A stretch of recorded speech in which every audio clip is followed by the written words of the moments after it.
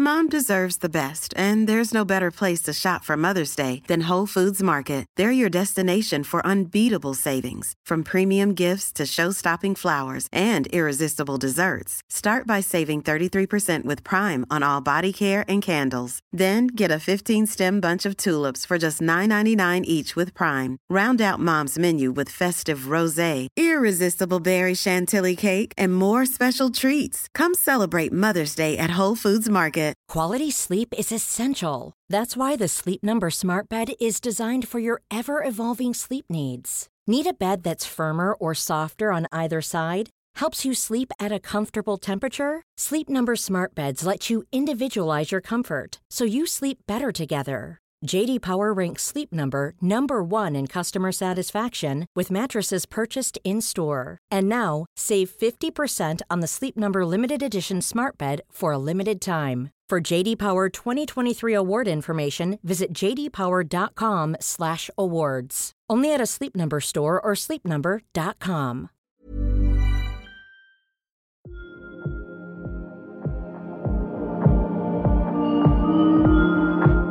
The first one really is to move, and we don't move enough. We literally, when we're at home with our computers or laptops, we're at a desk, or maybe you're sitting on the couch, and you are not moving your body in the way that you should. So think about every 45 minutes to 60 minutes, you should be getting up and changing your position. I'm Dr. Rupi, and this is the Doctor's Kitchen podcast, the show about medicine, food, lifestyle, and how to improve your health today. And I'm chatting with the amazing Dr. Sheri Dewan, who is a board-certified neurosurgeon, who was inspired to become a doctor actually after her mother was rushed to the hospital with a ruptured brain aneurysm, a story that we get into a little bit later. She is one of just 219 female neurosurgeons in the United States. There are just under 4,000 neurosurgeons. That represents around 6% of the entire workforce. She works at the Northwestern Medicine Central DuPage Hospital in Chicago. She graduated from Northwestern University and completed her neurosurgical residency at Brown University, which is an incredible one if you haven't heard of it. She actually specializes in pituitary tumors, gamma knife radiosurgery, minimally invasive degenerative spine disorders, but she's also a passionate advocate for diet, lifestyle, how we eat and how that affects the brain. And she's also in the process of publishing her first book, which is Cutting My Own Path, a great title. In today's episode, we talk about the evolving situation with COVID-19 in Chicago and how she's actually gearing up to look after intensive care patients. Everyone is really becoming so flexible in the response to this virus. It's quite amazing to hear some stories from the front line, and I think you'd benefit from listening to how the Americans are dealing with the situation. And if you like this kind of stuff, then we can try and get some more inspirational stories from those who are on the front line to give you a perspective of how we're all in this together, literally on a global level. We talk a bit about posture actually, to speak to the current issues with people working from home. You're not going to be commuting, you're not going to be able to walk as much as you would do naturally, so your steps are naturally going to be down. What can you do with your posture to make sure that you are sitting well for hours at a time? We talk about moving every hour or so, the flexion of your neck and how that can impact lower back pain, as well as other methods and other exercise modalities that can improve or prevent against back pain. As someone who has suffered with back pain for over 20 years, I don't think I've actually talked about it before, yoga and other modes of physical exercise are absolutely invaluable to me. So I have to move every single day, and it speaks to Sheri Dewan's experience as well. We talk a little bit about diet in this episode, but it's more geared towards Sheri Dewan's incredible career, how she got into it, and with a particular focus on how females in the medical industry can cut their own path, to take the title of my guest's book to soon be released. Actually, she's soon writing it. We also end on what positives can come out of this terrible situation, not to make light of COVID-19 or trivialize the impact of this virus, on a global level, but I think there are certainly optimistic takeaways, and I hope you find some solace in that at the end of the pod. Please give this a 5-star review. Check out the newsletter on thedoctorskitchen.com. The links to my guest will be on the podcast website, thedoctorskitchen.com/podcasts. For now, on to the chat.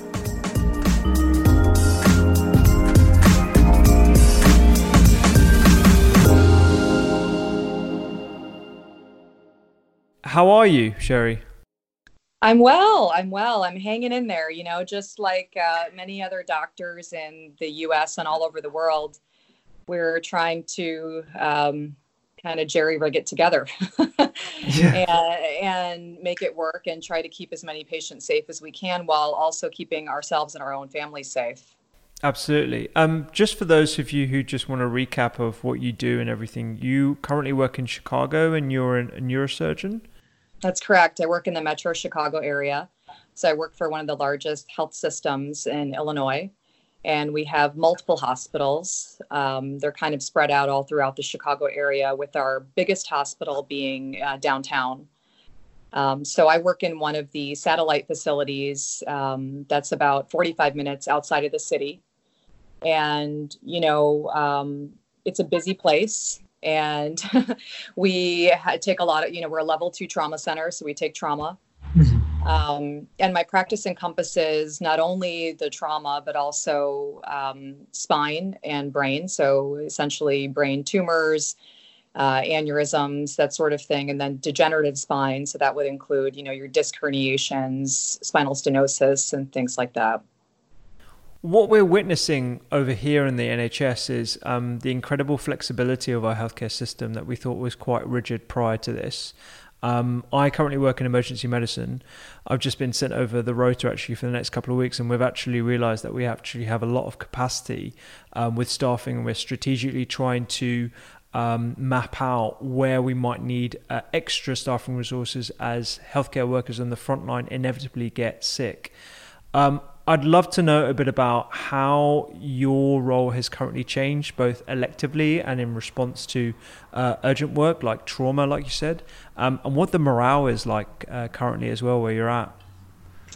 Well, the jobs are very fluid now, and I think we've all been asked to float, if you will, for lack of a better term. We're being asked to potentially run the ICU if COVID patients overwhelm the floors. We've been asked to travel to different hospitals within the system. We recently got an alert from the mayor and the state asking for doctors to come to McCormick Place, which is a convention center. They've actually converted to a 3,000-bed COVID hospital. So all of a sudden, you're no longer a neurosurgeon. You're an ICU doctor. You're a physician. You're a triage. And so I think that's important for everyone in the healthcare field to really have this moment where they say, I have these skills and I can contribute societally. One of the big challenges for me has been, when this happened, all of the patients that we had on the schedules for surgeries and for elective visits, it all stopped. Mm-hmm. So there's, when we did the emergencies that we could, the challenge is those patients are still in pain. They still need surgery. And we can't give them a definitive answer as to when we're going to be able to get these things accomplished. So originally we had said April 15th, and now we're pushing it back now that the state has kept our shelter in place till April 30th. So I think that's the challenge too. It's not just the COVID patients, but it's the patients that are at home with maybe a huge herniated disc and they can't get their surgery done and they're living on pain medications. And we're trying to be as cognizant of all of this as possible. And I also think very innovative too, in many ways. I've been so impressed by my colleagues who have had the foresight to say, okay, we see this coming and we're going to change our schedules and we're going to go and learn about telemedicine and telehealth, which has always been this thing in the background. We've always heard about doing e-visits, but everyone's been afraid to do them. I don't know about you, Rupi, but all of us, we don't want to do e-visits. It's kind of terrifying. You can't examine the patients.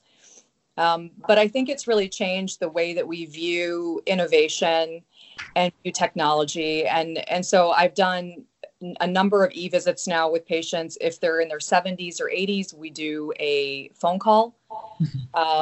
If they're younger and they understand the technology better, we do FaceTime, we've Skyped, I've Zoomed with patients.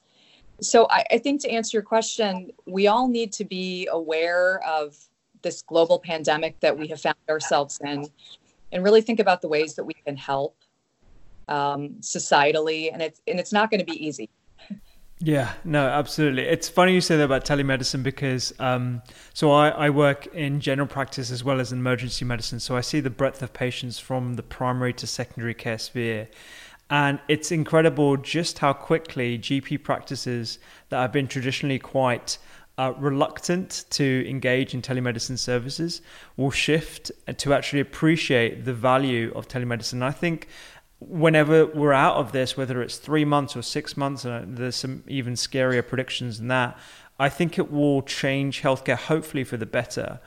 To echo what you were referring to earlier, is I'm worried actually about the number of misdiagnoses and the number of seemingly less urgent cases that will become more urgent over the next 3 months. I work as an ambassador for a gynecological cancer charity, and they're particularly worried about the number of misdiagnoses of female cancers that are particularly worrying already because health professionals don't ask the relevant questions in primary care.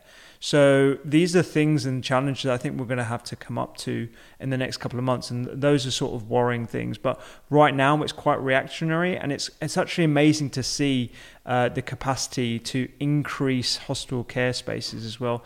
Like you mentioned, the conference center, we're doing the same thing. We've got a 4,000 bed capacity unit in the Excel Centre in London that's just being created in the space of a week, which I just think is absolutely nuts. Yeah, and that speaks to how fragile but yet interconnected we are as a society, and how innovative we are. You know, we've not only spanned this breadth of telemedicine and telehealth, but children are going on to remote learning and they're doing Zoom meetings. Yeah. You know, 6-year-olds, 7-year-olds, and you know, so I think that as a society, we're gonna prevail and we're gonna conquer it, but unfortunately we're gonna lose a lot of people along the way. And the challenges for us is to prevent that loss. I don't know about you, but I already know friends and colleagues that have contracted, and some have passed away. Friends that are on ventilators, who are young in their 30s, 40s. So I think it's going to affect all of us. We had a prominent neurosurgeon die in our community. Oh, wow. Last week in New York. And so that affected many people that knew him. And one of the other challenges for surgeons is that we're seeing that the virus can aerosolize. And when you do surgery, obviously there's an intubation. And so now we're trying to understand, even when we move past this crisis period and we're heading into, let's say we're in mid-May, we're in June, how do we navigate our practices? Do we all wear N95s across the board when we intubate a patient with a surgical mask on top? Do we test the patient for COVID? What if you can't? What if it's an emergency, subdural hematoma evacuation? So how do we navigate those waters now? Because we're learning and understanding more about the virus. So that's another challenge that I foresee coming down the road. Yeah, I mean, that's horrible to hear, actually, about the number of healthcare workers affected in your community. In the UK, we are luckier in that it hasn't seemed to affect healthcare workers as much, but that will be coming. There have been a few, luckily none that I know personally, that have succumbed to the disease. And certainly the lack of PPE, personal protective equipment, has come to the forefront in terms of the political discussions. I was only just fit tested for a mask this week. And that again owes to the number of the lack of masks that we have, and this is a global issue as well across all healthcare systems, just crying out for the simplest of things, a mask that will fit them and protect them from this aerosolized disease. And it's important what you said about the aerosolization of the virus that a lot of people don't realize. I know that we've had a few intubations in our emergency department where people weren't wearing the appropriate PPE, and this was 2 weeks ago, prior to the degree of severity of the lockdown, the number of people that we were actually aware of, like how contagious this disease is. There's a lot of issues I think that are coming to the forefront, and every week it seems to get more and more. We seem to have more and more information amongst us staff. Putting aside the acute response that you guys are stepping up to, how are you managing this on a personal level? You have family, you have friends. You're dealing with the psychological trauma as well of losing colleagues. What are your coping mechanisms?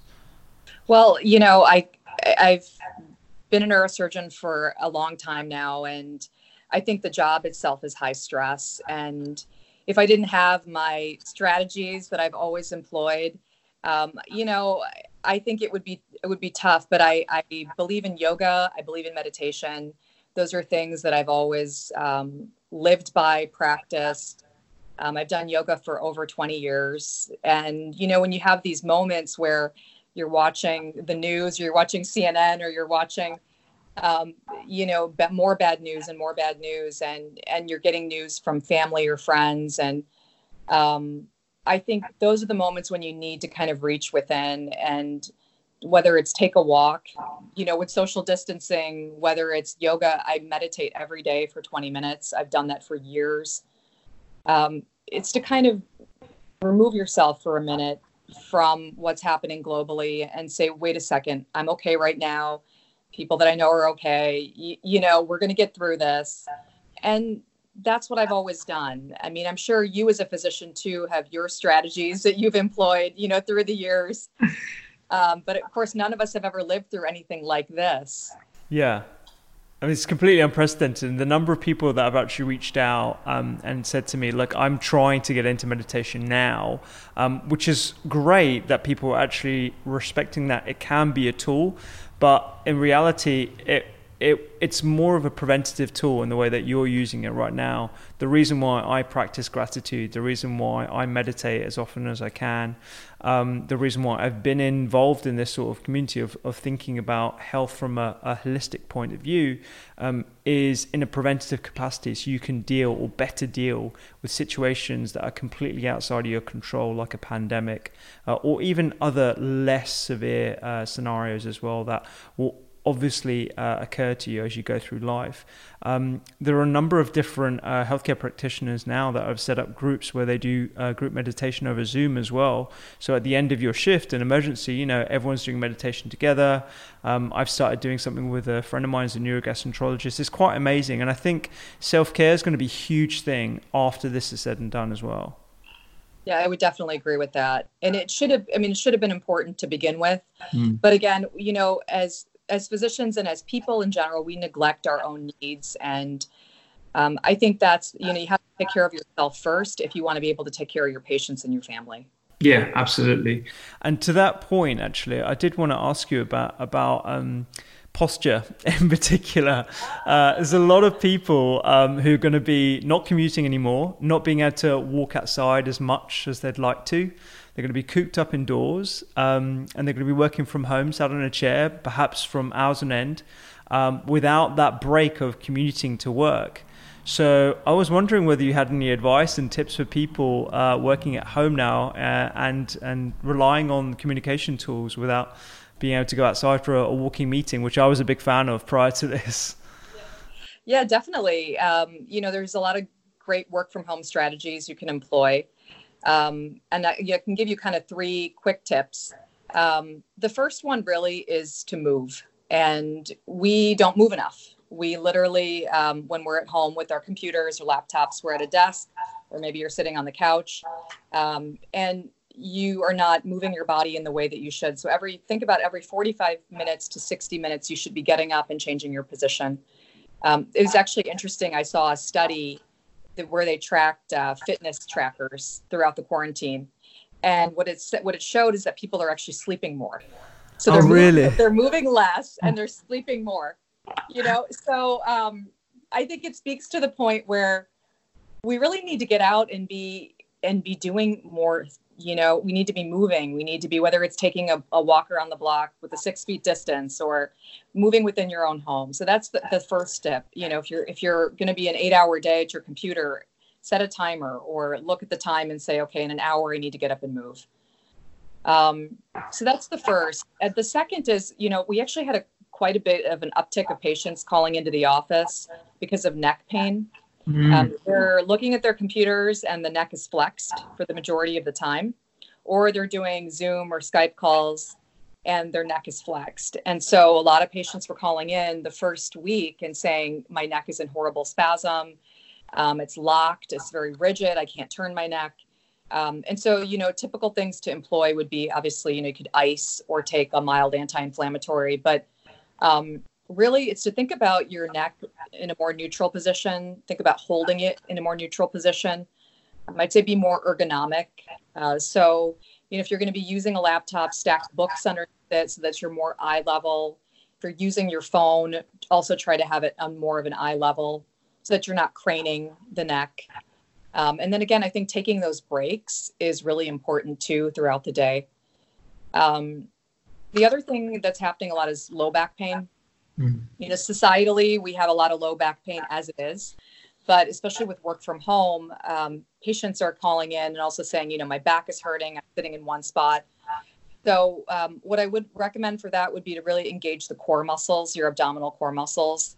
And even when you're sitting at the computer working, to kind of have a strategy to clench those muscles, pull your belly button in towards your spine, the back of your spine. And if you maintain that, repetitions of that throughout the day, it's really going to help your lower spine, especially because we don't have a lot of stability in that region. All we have is our abdominal muscles. And for most people, they're not that strong.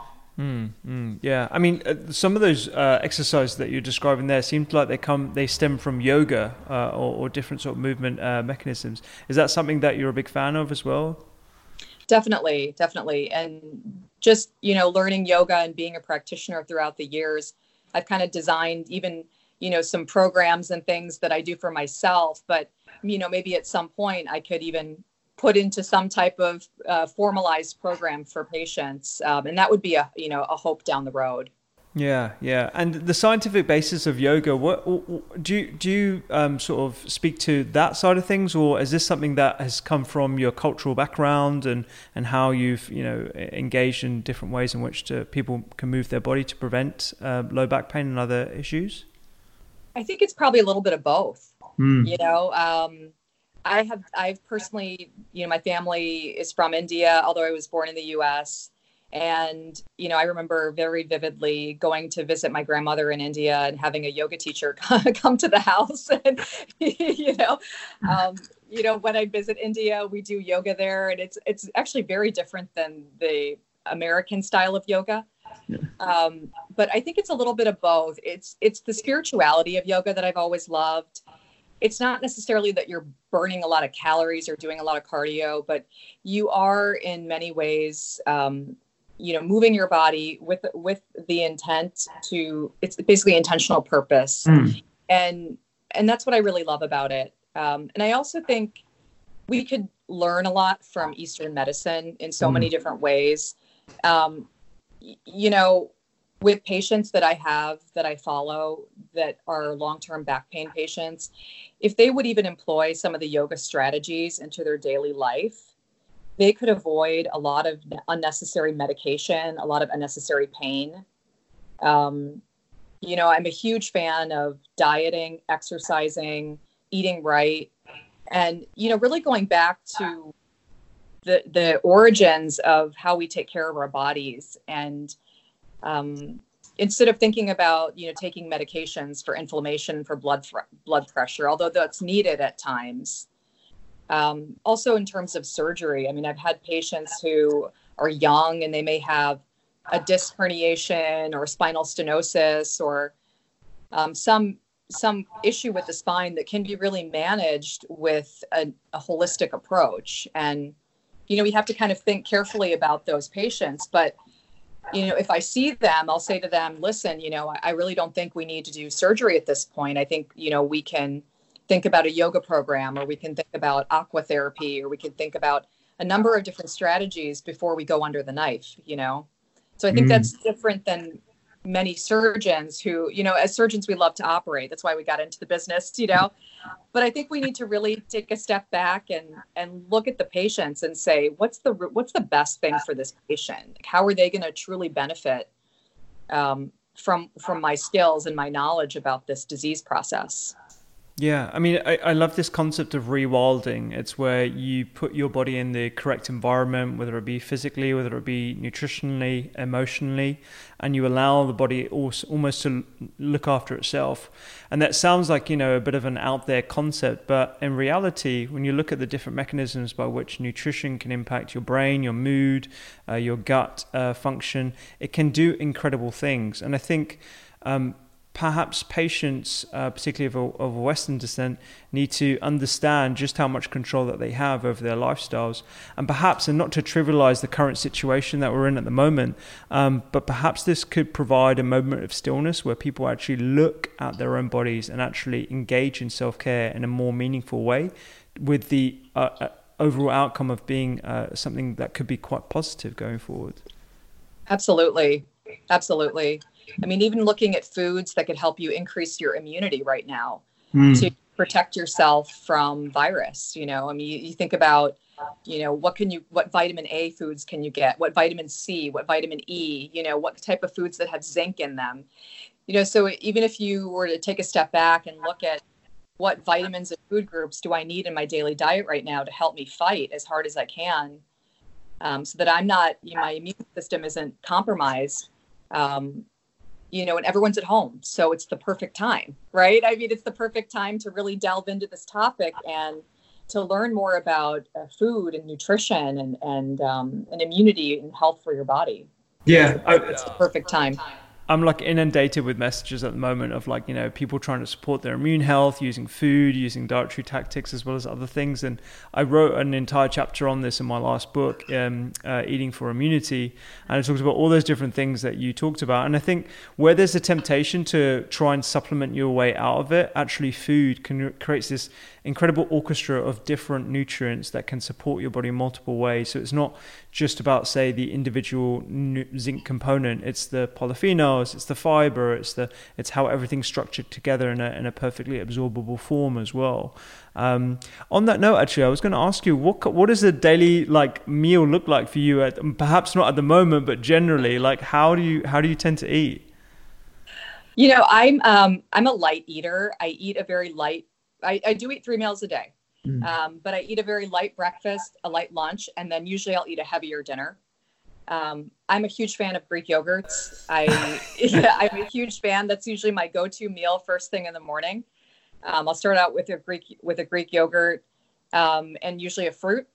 And lunchtime, it'll be something like a soup, something very light. The job is very physical, and so I feel like if I eat heavy during the day, I can't move properly. And if we're operating for 4 to 6 hours, I want to make sure I have enough sustenance, but also don't want to be tired during the process. And then usually in the evening, I'll do something like, a lean meat or a fish and vegetables. But I have to get vegetables every day or I can't function, Yeah. It totally speaks to me as well. Yeah. And I'm very fortunate. I tell any woman that wants to go into surgery, you need to meet a man that can cook. And I am very fortunate to have an amazing husband who's not only a scientist or biologist, but he's also a fantastic cook. So he really has this amazing meal every day when I get home from work. So I have to give him credit for that. I just wanted to ask a bit about the types of surgery that you generally perform, obviously prior to your redeployment into ICU and intensive care. What are the surgeries that you tend to do on an elective basis? Electively, in the U.S. population, there's a lot of degenerative spine. So an elective surgery that's quite common would be a microdiscectomy, which is basically taking out a disc herniation. It's pressing on a nerve, causing radiculopathy or nerve pain, sometimes even weakness of the foot. Spinal stenosis, laminectomy is very common to basically decompress the spinal nerve, allow for relief of pain. Another big surgery that we do quite commonly is fusions. I try to limit the number of spinal fusions I do. Obviously, it's rods and screws and instrumentation in the lower spine. But, those are candidates that basically are vetted through multiple different procedures till they get to the point where fusion's necessary. But then also necks. I do a lot of surgery in the neck. Also neck fusions. Essentially the same issue with degeneration of the spine, which really comes from inflammation too over a long period of time. So that kind of speaks to the whole food issue, that we were talking about. But there's the spine practice and then there's the cranial practice. And so then the cranial practice is, brain tumors, shunts for things like hydrocephalus, brain aneurysms. And then there's the trauma component, which is, subdural hematomas, epidural hematomas, evacuation of hematoma for things like stroke. So it's a pretty wide practice. I mostly focus on adults, although I have operated on children in trauma situations if it's needed. So it definitely keeps me busy. Yeah, absolutely. Yeah. And to speak to the whole inflammation component as well, I think that's a very important part of the situation, particularly with degenerative back disease, that people perhaps don't know that much about. And it's not just about, physically moving. Obviously, that's a very important part, but there is evidence to suggest that inflammatory diets may be particularly troublesome for those who are looking to improve their conditions or at least prevent them in the first place. What made you go into neurosurgery in the first place? I feel like there's a backstory here that perhaps led you down this path, because it's less common out of all the different surgical specialties there are. It's less common for females to go into this particular field, right? Yeah, it's true. So women actually in neurosurgery only comprise 6% of the field. Oh, wow. We are actually in the minority. We are only 6%. So there's only 219 board certified women neurosurgeons in the United States. And I feel very lucky to be one of them. I've actually joined the Women's Board of Neurosurgery. I'm one of the executives. And so our whole goal and mission is to increase women in our field because there's so few of us. I think, if you're looking at why I chose neurosurgery, I didn't come from a family of doctors. We had a lot of professors, a lot of academicians. I came from a family that they loved books, but there were no doctors in my family. Everybody was a PhD, economics, that sort of thing. And so, it was around the age of 8 or 9, maybe even 10, where I really started to become fascinated with the brain. And I would go to the library and check out books about the brain and, bring them home and read them. And I just became fascinated with, the whole idea, the whole concept. It's who you are. It's what you believe. It's how you're raised. It's language. It's everything. And then, through the years, started to involve myself in anything I could brain related, whether it was a neuroscience research lab, whether it was a rotation in the operating room, whatever it was. And then actually, fate kind of played its own hand because my mother, who at the time was 49, actually suffered a ruptured brain aneurysm. So it was just an average day. And, she had a headache. She was having coffee with a friend. Next thing you know, she's unconscious. We take her to the hospital, and it turns out that she ruptured an ACOM aneurysm. Oh, wow. So the first time I ever met a neurosurgeon, it was her surgeon. And we met, and he basically said to our family, we need to operate on your mother or she's going to die. And I was in my early 20s at the time, and I had no concept of what that even meant. Like my parents' mortality had never really come into my mind. So he operated on her the very next day after an angiogram and clipped the aneurysm. And she survived, and she did great. She just turned 70 years old. Amazing. And, he really inspired me. I really started thinking a lot about what it means to change a person's life, and how you can do that and how you can be valuable. And so that's when my path veered. And I said, you know what? I've always been interested in the brain, but now I've seen the real life application of what you can do if you have knowledge and skills and determination. And so I decided to go into it. So, it was the time in med school where you're deciding between neurology and neurosurgery. And I went back and forth so many times, knowing full well that the life of a neurosurgeon may not be the easiest. But in the end, didn't want to look back in 10 years and not do what I wanted to for basically a fear of failing. So I went forward with it. And then, obviously there was a lot of hurdles because there were very few women in the field. I didn't know any women in the field. I was a medical student. Everyone told me, don't do this. This is a bad idea. You're not going to succeed at it. And so when I was a fourth year med student, I ended up going to Harvard to Brigham and Women's. And I did a 1 month rotation with, they had 3 women neurosurgeons there.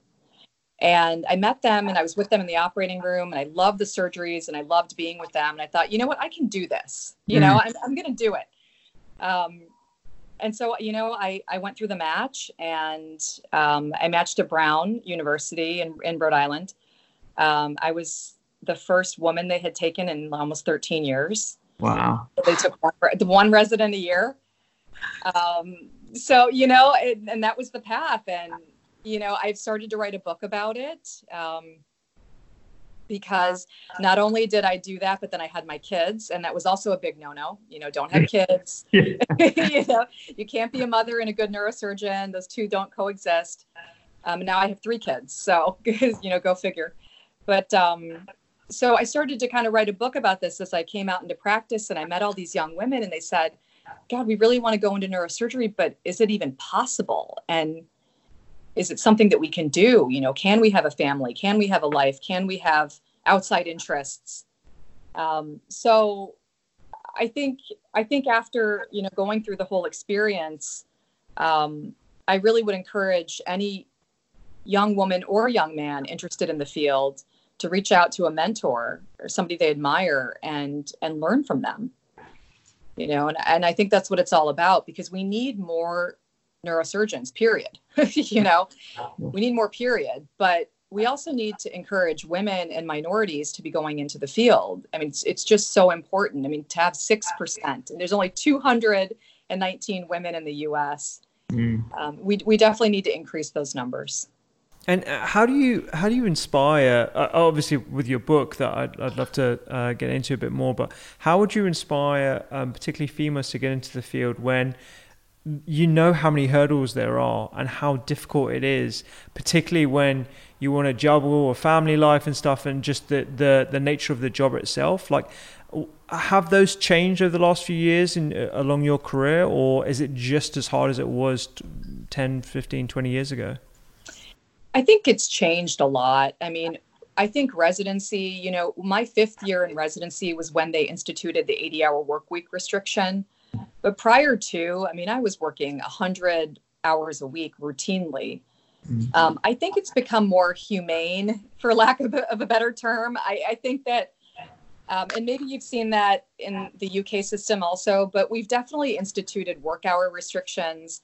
I do think it's easier for residents to have a family life. It's not easy, but it's easier than it used to be. I do think also that than we were 10 years ago. So I would encourage anybody to get involved with neuroscience research. Go into the operating room with a neurosurgeon. See if you like it. See if you enjoy it. Do you enjoy being in the operating room? Do you enjoy being procedural? Those are the sorts of things I would say to get involved early and to see if this is your path. And, the one thing in neurosurgery we always say is, if you can choose another field, do it. If you can't choose another field, there's nothing else you want to do, then you go into neurosurgery. Okay, that's some really good advice, I guess, isn't it? Considering how crazy difficult it is and stuff. Do you have a name for the book that you're writing? The book is called Cutting My Own Path, which is the tentative title. I like it. I like it a lot. Yeah. That's great. And for residents, or we call them foundation doctors at the moment, working in this current scenario, do you have any advice for people like that? Because they're literally being thrown into the deep end. I've got a friend of mine that's just starting his ICU placement, where they're looking after 5 patients and one nurse per 5 patients, which is completely unheard of in the intensive care units. They're increasing their capacity in hospitals from 40 beds to 140 by taking over theatres because of the elective surgeries being cancelled and stuff. What would you say to those people in the deep end right now? I would say just keep going. Keep going. I mean, keep doing the work. This is a really difficult time for everybody in the medical field. Doctors are scared. They're terrified of contracting the virus. They're terrified of bringing it home to people they love. I would say keep going. Do the work. Try to be as safe as you possibly can. Nobody has enough PPE right now. We're reusing masks. We're using the same N95. We're doubling masks. We're doing the N95 plus the surgical mask. I think, collectively, everyone is nervous. Everyone's afraid.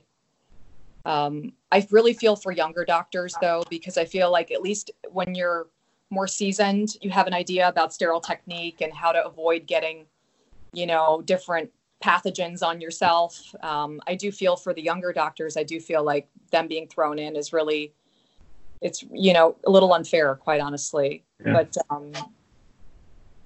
I would say that we're all in the same boat in many ways right now, and we're all trying to deal with it the best that we can.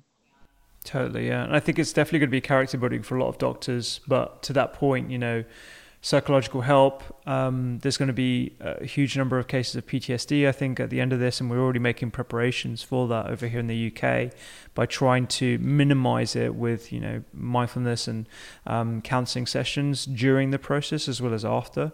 But I'd love to end on a more positive note. Is there anything that you're optimistic about going forward? I know that this is going to be a prolonged exercise. This pandemic is perhaps going to be longer than most people are preparing for.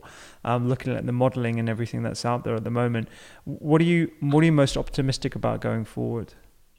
I think I've seen a side of human nature that's really heartwarming throughout this whole thing. I've seen such compassion from the nurses, from doctors, even neighbors. I've seen people bringing neighbors groceries. I've seen people really going outside above and beyond to help one another. And I think that's where we're going to end. I think once all of this is cleared, and unfortunately we're going to lose people we love, we're going to come to a time and a place in our society where we're actually going to care more for each other. Because we have seen the worst. I also think as a society, we are, they say with kids these days, there's not enough grit, with kids. They haven't seen enough. They haven't experienced enough. Everyone's so soft. And I think this is really a learning experience for a lot of people. Our essentials are not there, essentials like toilet paper, paper towel, cleaning products. I mean, the essential things for your home are not available. You may not get the quantity of things that you want. You may not get the products that you want. And it really teaches you about what do you really need to survive? What do you really need?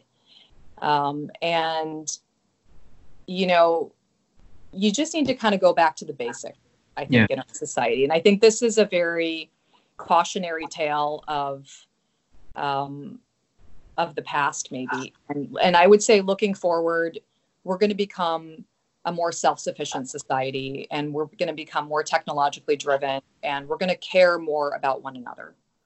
Yeah, I echo that. I really do hope for that as well. I've certainly seen outpourings of positivity, kindness, compassion from neighbors and people just trying to look after key workers, and a newfound appreciation for not just the NHS heroes or the healthcare heroes, but also the people that maintain the functioning of our society, the garbage collectors, the people that run the trains and public transport, and people who are cleaning the hospitals, all these different professions that were just largely overlooked, but actually are so needed in society. So I think hopefully that will conjure this new advocate of compassion for everyone. So that's great. Where are you off to now, Sheri?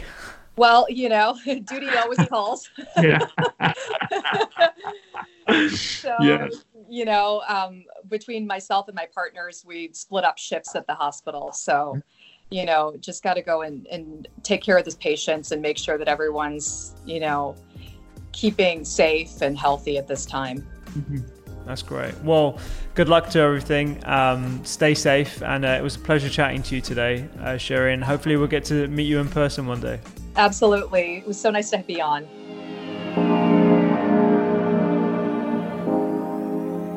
I really hope you enjoyed that podcast episode today with Dr. Sheri. She's a total breath of fresh air, considering she is a neurosurgeon and a huge advocate of diet and lifestyle as medicine. It's a brilliant advocate. She is a brilliant advocate for what we chat about here at the Doctor's Kitchen. To summarize our conversation, regular movement, making sure that you're aware of neck flexion and actually putting some aids in to improve the neutrality of your gaze, so making sure that you're looking forward rather than down, as well as perhaps engaging in yoga or Pilates to strengthen up your core muscles and make sure that you're working your abdominals as well as everything else that you can do with exercises. It's not just about HIIT training, it's not just about weight training, it's about getting a good mixture of different modalities to improve your flexibility and to improve your abdominal core strength as well. Check out my guest at the doctorskitchen.com podcast episode page, and make sure that you engage in some positive media as well. We touched on the positive aspects of what's happening out of an incredible situation that no one expected, but there are certainly benefits to be had from this, and I think it will lead to a more resilient and stronger, more compassionate nation at the end of this. So please do try and fill your social media profiles with people that are spreading positivity. I'm trying to do that with mine at the moment, and any others that you come across, let me know and I'll try and shout out them as well. For now, have a fantastic day and I will see you next week.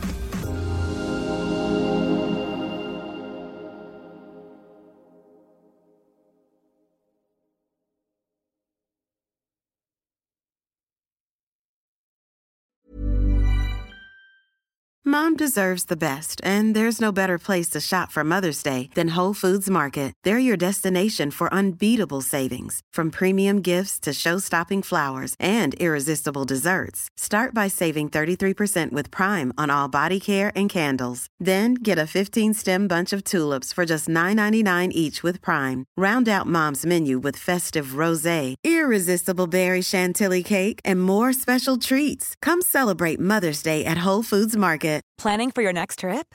Elevate your travel style with Quince. Quince has all the jet-setting essentials you'll want for your next getaway, like European linen, premium luggage options, buttery soft Italian leather bags, and so much more. And is all priced at 50 to 80% less than similar brands. Plus, Quince only works with factories that use safe and ethical manufacturing practices.